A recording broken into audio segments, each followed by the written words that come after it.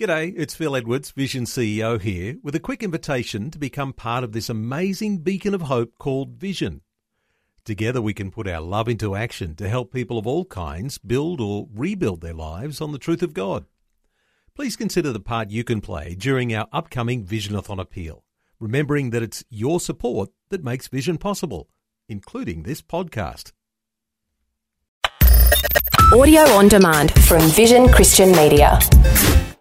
Exploring faith and the future. Neil Johnson and Bible teacher Dr. Kameel Majdali. Worry and fear. Well, it's something that gets a hold of us from time to time, and some more than others. Kameel, we've been talking about worry and fear and the idea of making it a conquest, overcoming it. You've shared some of your own personal challenges when it comes to worry and fear. It really is an unhealthy thing, and it's an undesirable thing. Worry and fear. It is something that was never intended for us by God. If you look at how He made us, if you look at His commands in Scripture, if you look at what pertains to victorious Christian living, there is no room for worry and fear whatsoever.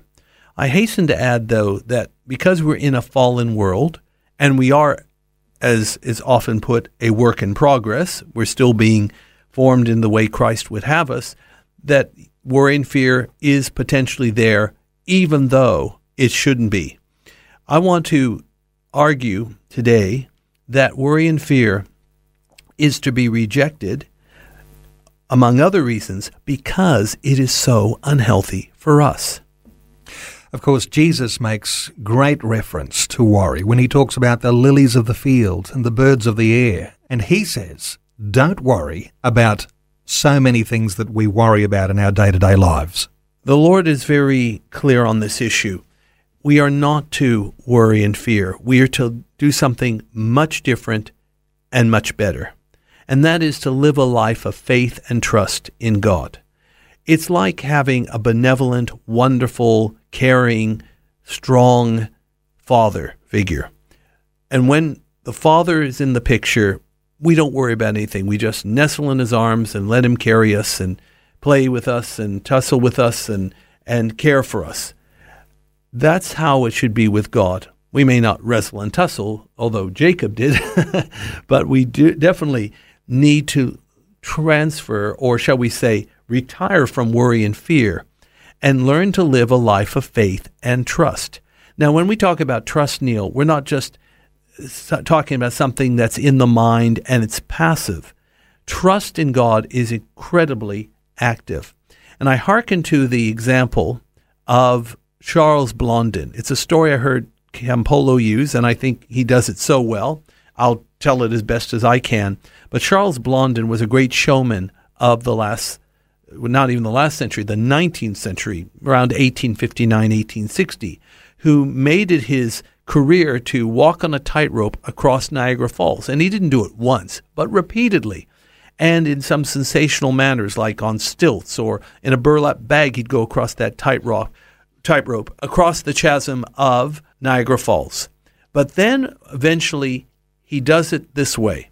He leaves Canada, 10,000 people screaming and clapping for him as he departs on the tightrope. As he approaches the American shore of Niagara Falls chasm, 10,000 Americans are cheering him on as well. It's almost like Beatlemania, but in the 19th century. And if you want to get 10,000 screaming, hysterical, celebrity-obsessed Americans to be quiet in a nanosecond, do what Blondin did. And as he got to the shore, he says, "Do you believe in Blondin?" "We believe," they shouted. "Do you trust in Blondin?" "We trust." "Okay, friends, let's see how much you trust. I'm returning to Canada on this tightrope. I want to take one of you with me." Dead silence. You could hear a pin drop. It's one thing to say with your mouth, you trust, but it's another thing to commit your life into the hands of another. Eventually, the man that knew Blondin best, his manager, Henry Colcord, he took the challenge. He got on Blondin's shoulders, and it must have been the most lengthy 3 hours of that man's life as Blondin inches his way across that tightrope. He could have felt every sway of the rope, every breath, every movement, And yet, the trust was not misplaced. They made it to the other side. If we're going to worry and fear, then we have no trust. We're going to sink into the rapids below. If we're going to trust in God, and that means we hand everything over to Him and let Him carry us, we will truly make it to the other side.